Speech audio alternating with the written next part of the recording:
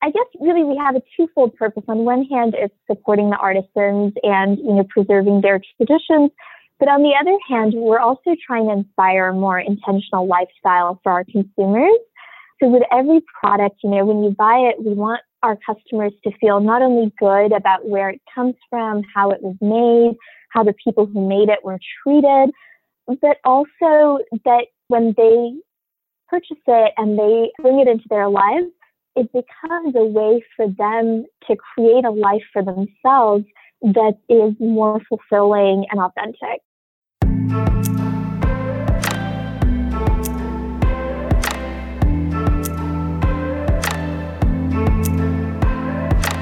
Welcome to Rise Leaders Radio.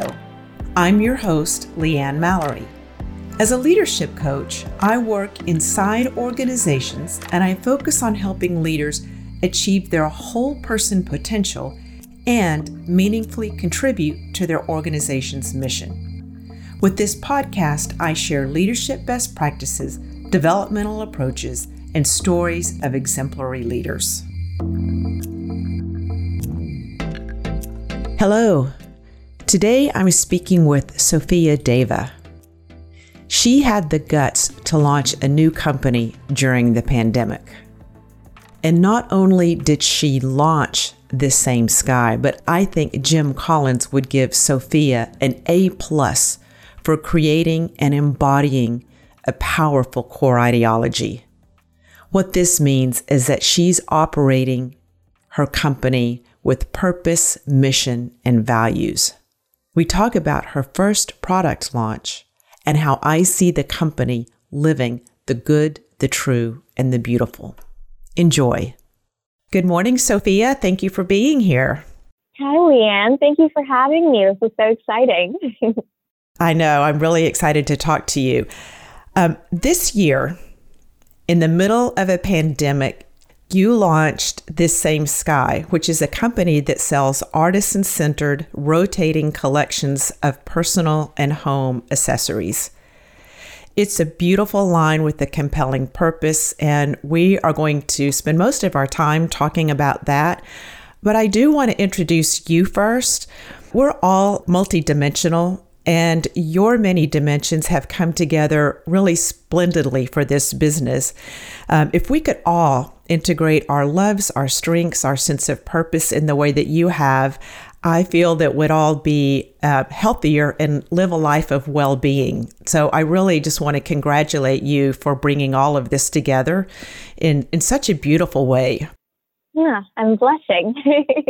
Yeah, I think it's really a privilege when you're able to bring so much of yourself to your work. And so I feel really privileged to be at a point in my life where I do have that opportunity and I am, ready on so many different levels and able to do that. Yeah. So I wanted to give a little bit of your background. You have been a yoga teacher. You're a lover and writer of poetry. You have a wicked smart sense of strategy and marketing, and you have guts. I had described you to you earlier as having a very nice combination of beauty and badassery. You were also born in India and came to the U.S. when you were about 5, and you didn't let any of this go to waste. So while some of us have all of these disparate parts, or actually all of us have all of these disparate parts, you seem to be pulling more and more of yourself and your loves in. How has this happened so early in your life? How have you accomplished this? You're too kind. It's funny when you say early in your life, because internally, I often feel like I'm behind, but I think the truth is that finding that integration, creating a home for the different parts of yourself and living a life where your multitudes are kind of invited and able to kind of coexist, I think that's a lifetime's work. Right? Yeah. But I think I have so many loves and I couldn't turn away from any of them. And I think I've just worked to find areas of complementarity and it hasn't always been that way. There are different seasons where you have different areas of focus, and you do have to put certain things you cherish on the back burner, or maybe it's dormant for a while. But then there are other seasons where you get to draw from so many different aspects of your history and who you are, and really bring them together. And that's a beautiful flowering. Yeah, I did a podcast probably a month or so ago with a woman, Trudy Bourgeois, and we were talking about how to own your value. Like, how do you get to a place where you can take a stand and own your own value at work? And that really got me thinking about how is it that we come to know what our value is so that we can bring that forward. And, there are things that you can do, like assessments you can take, like Strengths Finders or Tilt, things like that, to find your strengths. But then there's the internal work that you have to do around knowing what you love, what you value, what you stand for, and then bringing all of those together. When those are truly integrated, it feels like that we have more courage and more guts because we're standing on really solid ground. And that's the feeling that I get from you. And when I look at your website, the whole business, it just feels so purposeful and intentional. And it feels like it really has a lot to stand on. Oh, that's such a beautiful reflection. Thank you. It's funny because I do think, and I think as Americans, this is like particularly poignant, and we really struggle with this. I do think, at least for me, I had to find my sense of self-worth outside of work before I could bring it into my work, because it's so easy to let your work define you. And the truth is, our work doesn't define us. And when you travel in other parts of the world, that's clearer, whether you're in Paris and you look around and people are having 2 or 3 hour lunches and really enjoying their conversation and their time with one another. And there's this juiciness to their lives that you're like, oh, wow, we don't realize how much we as Americans define ourselves by our productivity and our job title and what we're able to contribute. And all of that is, of course, very meaningful. But I think if you let it overly define you, or you don't know who you are outside of that, it can be really constricting. Yeah. So I'll say that first. But I think, too, it takes courage to forge your own path, to blaze your own trails, because there isn't a clear template. At that point, you're really believing in yourself, and you're kind of betting on yourself and your potential and letting that unfold in its own unique way. The fun thing is when you do that, people respond to you so differently because you're bringing so much of your own energy to what you're doing that excites people around you, and they're more keen to work with you and invest in you. Yeah, I love the word delight. And when I'm with someone that has fully owned the gifts that they bring, and I thought this was, and it may be more of a phenomenon with women. I don't know that it is, because just last week I was on a call facilitating a workshop with a group of people, and a gentleman on the phone confessed to not knowing what value he brought to the company because he didn't have the degree of expertise that other people had, and yet he's a beautiful human being.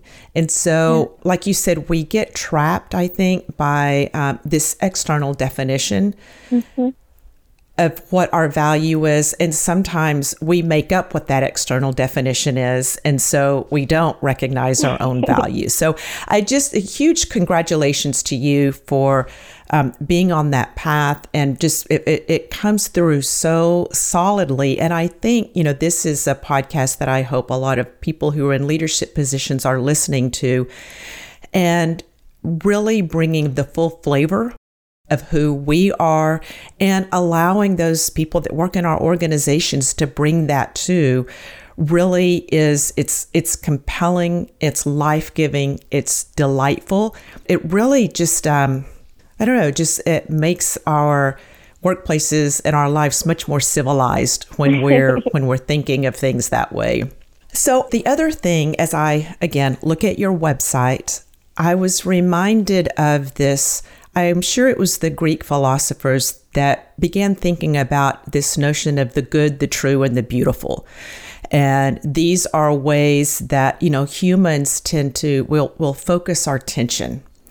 And when I look at your website and think about your business, you're one of the few businesses I think that's really done a great job at fully building out all three of those pillars, the good, the true, and the beautiful. And so I'd like to use this actually to talk about the business, This Same Sky. So first of all, just tell us what it is. What is the business? So The Same Sky is first and foremost a social enterprise, right? So as invested as we are in being a financially successful and profitable business, we're also ultimately very purpose-driven. And our purpose is to preserve traditional arts and crafts and to provide artisans with an exceptional livelihood. And how we do that is through creating, we call them intention-setting accessories. So all of our products are handmade by different kind of clusters of artisans around the world.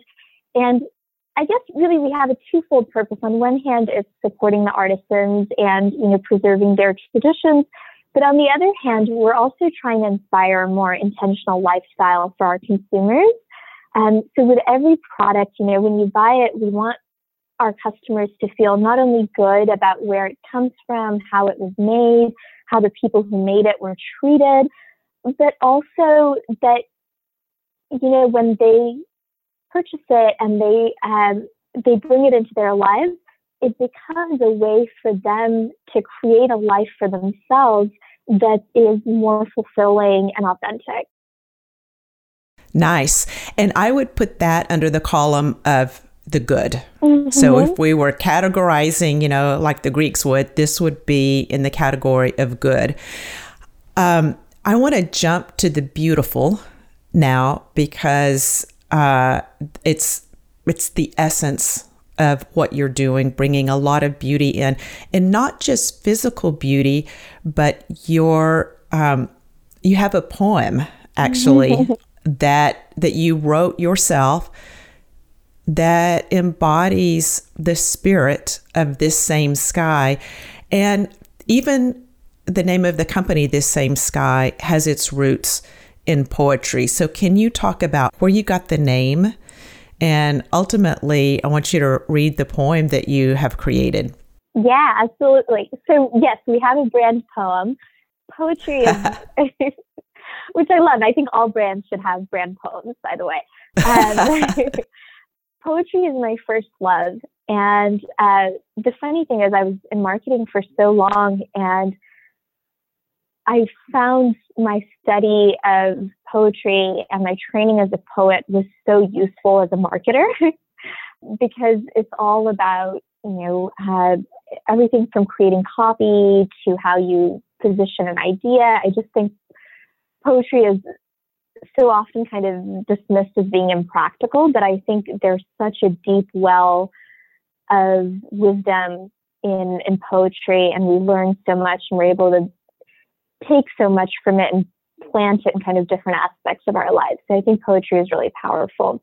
The name of the company came from a global anthology of poems curated by Naomi Shihab Nye, who's one of my favorite poets. She's a Palestinian-American poet, and she had this book called This Same Sky, and it was poems from all around the world.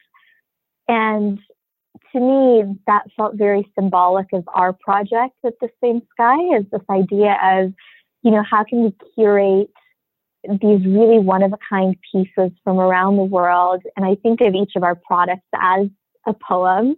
And this kind of dual goal of creating a sense of solidarity, the same sky, or we're all in it together, while at the same time celebrating the distinctness of the differences and the idiosyncrasies and the cultural differences, not reducing all of that as we're affirming the sense of unity and being in it togetherness. So that was kind of the big inspiration for the company. And I'll be happy to read the poem to you. Make an offering of your longing. Wherever you go, there you are. Retrace your origins again and again until you uncover the geometry of the heart. What secrets do you hold? What treasures have you inherited? What myths, like exotic birds, follow you with their familiar cry? Stay until you know their names, until you and I are part of this same sky. Oh, that is so beautiful, Sophia. And I don't know that if you know that I interviewed our friend Rick Boren a while back on how to read poetry.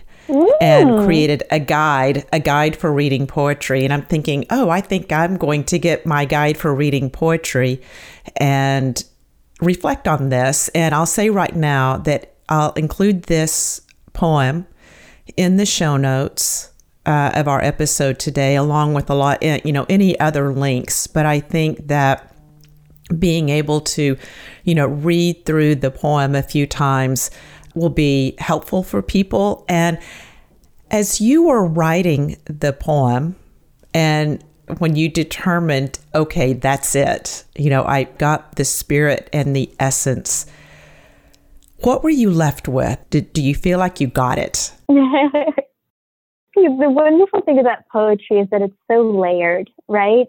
Which is really satisfying for somebody like me who wants to say everything at once and is never able to say everything at once. Because there's always so much complexity, and you can't capture all of it in any given expression or moment. So poetry is very satisfying because you can layer all of these different meanings in. But I think for me, if I'm distilling it down, it was really an invitation, right? It was an invitation to our customers, to our community, to locate themselves in kind of this greater global heritage, if you will. To really say, where do you come from? Who are you? What stories belong to you? Where are you headed? And this is my very kind of subtle critique to sustainability in the present moment, is we have a lot of emphasis on minimalism and less stuff and less clutter, which is great. But I think the other side of that less stuff and less clutter is more meaning and more purpose. And I think if we just negate and eliminate without tapping into a greater sense of who we are, a greater sense of where we come from, it's incomplete for me. Yeah, I had not considered that before. And as I look at you here with that brightly colored wall hanging behind you, and your scarves are beautiful. They're very colorful. And I can imagine that as you bring goods in from across the world, that we'll be seeing, colors that are indicative of the different communities that they come from. And most artisans do use a lot of color. There's a good amount of that. But I hadn't considered, Sophia, how this minimalism and getting things, to the bare essentials can feel dry.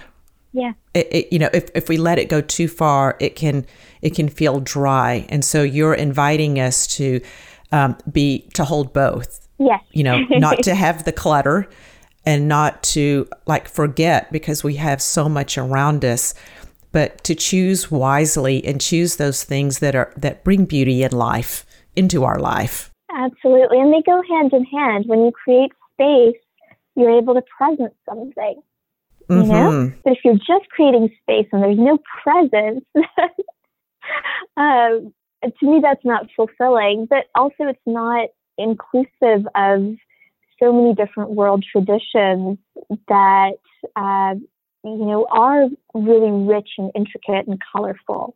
And that's an important part of sustainability, because even though sustainability is kind of infant in its renaissance, it's ancient in its roots. So we think of it as like kind of this new thing that we're going to innovate. And it's like, okay, great. But a lot of the solutions actually lie in our past as well. I'm finding that a lot in what I'm seeing that's new. It has really circled back, and we've come full circle on many things, even in our appreciation of, as I watched the videos of the artisans in Jaipur using the block printing to make the scarves in material that's also hand woven. And so we're coming back, I think, to really appreciate handiwork and the imperfections. So I purchased a scarf from you yesterday, and I love looking, and you can see where, some of the colors started, I don't know how to say if they separated, but you could see in the purple, you can see the blue and the red and the purple. And I think that's beautiful. And so we talked a little bit about, if you're wanting perfect things that are perfectly square and perfectly made, then handmade items may not be the thing for you. Because these are going to have a lot of character to them. So I feel like we're going to make a hard right turn here, because we just talked about the good and the beautiful. And what I think that you're doing that's also just smart, and it really brings in your strengths, is also the true. And when we look at that element of the Greek philosophy, it's data, it's fact, it's science, and it's profit. It's what many of our, the capitalism has built on, is like, is it profitable? And while that's not your focus, if you don't have profit, you can't stay in business. And you've done a ton of research. Where are the places where they're really known for this beautiful artistry? And then how can I go in and work with these folks? And now you're doing it remotely, which was not your original plan, but in such a way that we all win and we're all making a fair living and all of that. And this was also part of you that I called the badassery. You're a great strategist. You're a crack marketer. So you're very well known in those very traditional business worlds as being very successful in that area. And I think that there's a tendency that will lean on one of those three pillars and just leave another one out. I'm just so impressed with how you've been able to bring all of that together. And I'm just curious how much of a focus that was as well, the true nature, the capitalism, the profit. How did you go in eyes wide open and really smart in building the company that would have all of these elements? Yeah, there's so much to the kind of business strategy around the same sky. And because, ultimately we're so motivated by wanting to create wealth and abundance for our communities of artisans, for our internal team. We want this to be a success. So there's definitely been a lot of research that's gone into it, both in terms of, understanding. I really felt like the market was very ripe for this idea, because more and more of us as consumers and shoppers are wanting to shop our values, are wanting more transparency from the brands we engage with, are wanting brands to not just produce kind of high quality products, but also stand for something in the world. And I've been a big fan of other brands kind of pioneering this model. Sudara is one that I always like to brag on and always comes to mind. They create loungewear, and a big part of their business model is hiring and training and providing all kinds of life skills for women who have either been at risk for or rescued from sex trafficking in India. So I feel lucky and very much like I'm standing on the shoulders of giants, because there have been really wonderful brands that have been kind of pioneering this model of purpose and profit, social enterprise, and kind of showing that it can be done. But we're still ways from really having an established playbook for this kind of business model. So that's where I hope that I can contribute. And that's where I'm kind of very actively creating what that looks like, because the economics do have to work. And there's all kinds of challenges you face with artisan production, everything takes so much longer. Efficiency is not the name of the game. Everything from the monsoon to someone's getting married, all of this creates disruption. When you're paying people 3 times the standard rate and really trying to maintain good working conditions, that eats into your margins. The fashion industry is not really built, its economics are not built around these values. And so, if you're kind of thinning your margins by really maintaining your convictions to pay your artisans well, then it's very hard to sell your products at a wholesale rate to distributors, because then you don't have anything left. So the whole industry is really in need of reform. But the great thing is that consumers are demanding that reform. And so I think the brands that are going to deliver that reform have a competitive advantage in terms of being more desirable by consumers. But then we also have to get the industry caught up, so we're not having to kind of try to function in a dysfunctional system. I know that's a lot. Yeah, it is. And it was one of the things, again, so I picked up a scarf yesterday that I'm delivering to a good friend of mine in a couple of days. But then I got online and I purchased a few other scarves, and it wasn't inexpensive. But I just had to remind myself that I'm actually like buying a piece of art. It really is a piece of art. There's not another one like it out there because they are all handmade.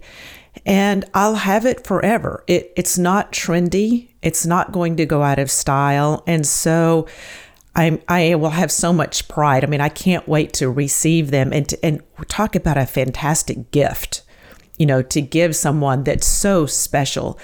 So I think as consumers, we're always voting with our dollars, one way or the other. And so from my perspective, here's what I can do. I can vote with my dollars, buy fewer, more meaningful things. So that's a reminder on this end. The other thing that I was really struck by, Sophia, is in talking to you and all of the different channels that you're pursuing. So you don't have a retail store. I think you're primarily online right now, but you also have partnerships and pop-ups and all of that. So you're being really creative with, like you said, your distribution channel. So talk a little bit about that.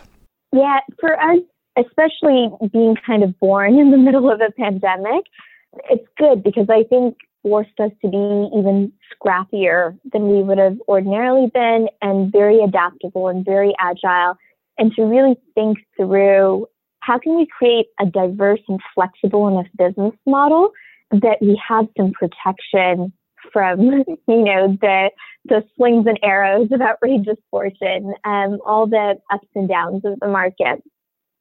So the way I'm envisioning it, and for us, we really leaned into our value of collaboration and tried to think, okay, how can we create win-win scenarios and really partnerships where we can cross-promote? So our primary channel, of course, is our e-commerce, where we're building relationships directly with consumers through email and Instagram and Facebook and social media.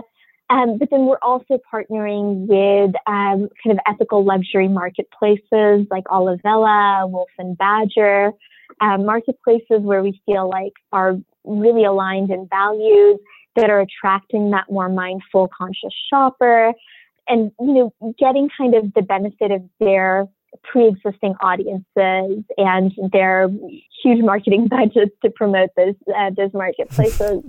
And then finally, we just in the last month or so started a B2B gifting and like corporate gifting channel, because we realized that so often brands and businesses want to give really meaningful items to their partners or their employees or their clients.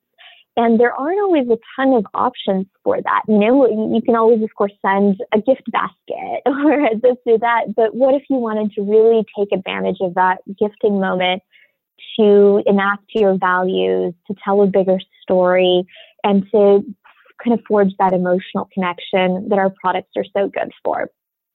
So we're very excited right now about a project we're doing with Adobe, where we're creating a zero waste, customized gift for all of their kind of cater of internal influencers. Oh, fantastic. And I think this is the one where you're also using some Dallas local artisans in the making of that, which is another passion of mine. It seems to be more difficult to do the same thing that you're doing with providing a living wage for artisans that work in the U.S. because the cost of living is higher. Right. But you're doing that with this particular corporate gift. So can you talk a little bit about that as well? Because I love that idea. Yeah, absolutely. So the materials for the gift are coming from Uganda, ninth generation artisans who harvest bark cloth, which is literally what it sounds like, bark from the matuba tree. And they process it and they send it over here. But the actual assembly of the product is taking place at a wonderful local Dallas nonprofit called Vickery Trading. Vickery Trading, their mission is to train and hire, but similar to Sudara, they also provide all kinds of life skills and training to refugee women in Dallas. So women that have fled, war and persecution in places like Iran and Afghanistan and are now resettling in Dallas. So Vickery Trading gives them a community, gives them a sense of purpose, a sense of being able to contribute. And these wonderful women are creating our products for us. And we're so grateful for, to be able to include them in the story of this gift, which of course then will be shared by the team at Adobe. And they also get to feel like, oh, wow, we're getting to make an impact in this way. Again, a huge win across the board. And it's also striking me, Sophia, that as you're diversifying your product, so it's not all reliant on what's going on in Jaipur, India right now. So you've diversified that, but you're also not having to build like manufacturing facilities and making that kind of capital investment in that. So it just feels, it's so innovative, and it's such a new way of doing work where you're really taking advantage or leveraging other ways of manufacturing or producing that are already there, as well as partnering with other companies. So it's so collaborative, and it feels, it's very organic. And it feels very interesting, like it's never going to get dull because you're working with all of these different organizations, which can also be tiring. I mean, that's a lot of different things to keep up with. And I wonder even how you're managing that. It's still early, but I can imagine that's a lot of relationships to manage. Yeah, it's a lot of relationships to manage. The exciting thing is there's always something new to discover. And that's the part of it that it's like really feeds the little kid in me that's like, ooh. It makes my work really fun and interesting. But I think of us as like being very decentralized in a way, but also very connected. I do, as an entrepreneur, you have to take burnout very seriously. And you have to recognize that you're not immune to burnout. You don't have infinite energy and resources. And I've had some really good coaches who have helped me recognize that, actually my energy is a really valuable resource in this project. And I need to kind of guard and replenish it just like I would any other resource in my company. So I'm very militant about self-care. And then, there's an interesting kind of tension because on one hand, we do try to have multiple kind of products and projects underway at any given time, partly because the timelines are less predictable with artisan productions. Right. So if you have kind of multiple projects and multiple product lines, it helps you balance out if there are delays on one end. But it's also really important that whatever we engage, we do intentionally and we're able to have good follow through on. So if ever I feel like we're getting spread too thin, I use that as kind of a signal to pull back and really reassess what's priority. And you're able to do that because of the way that you've built the company.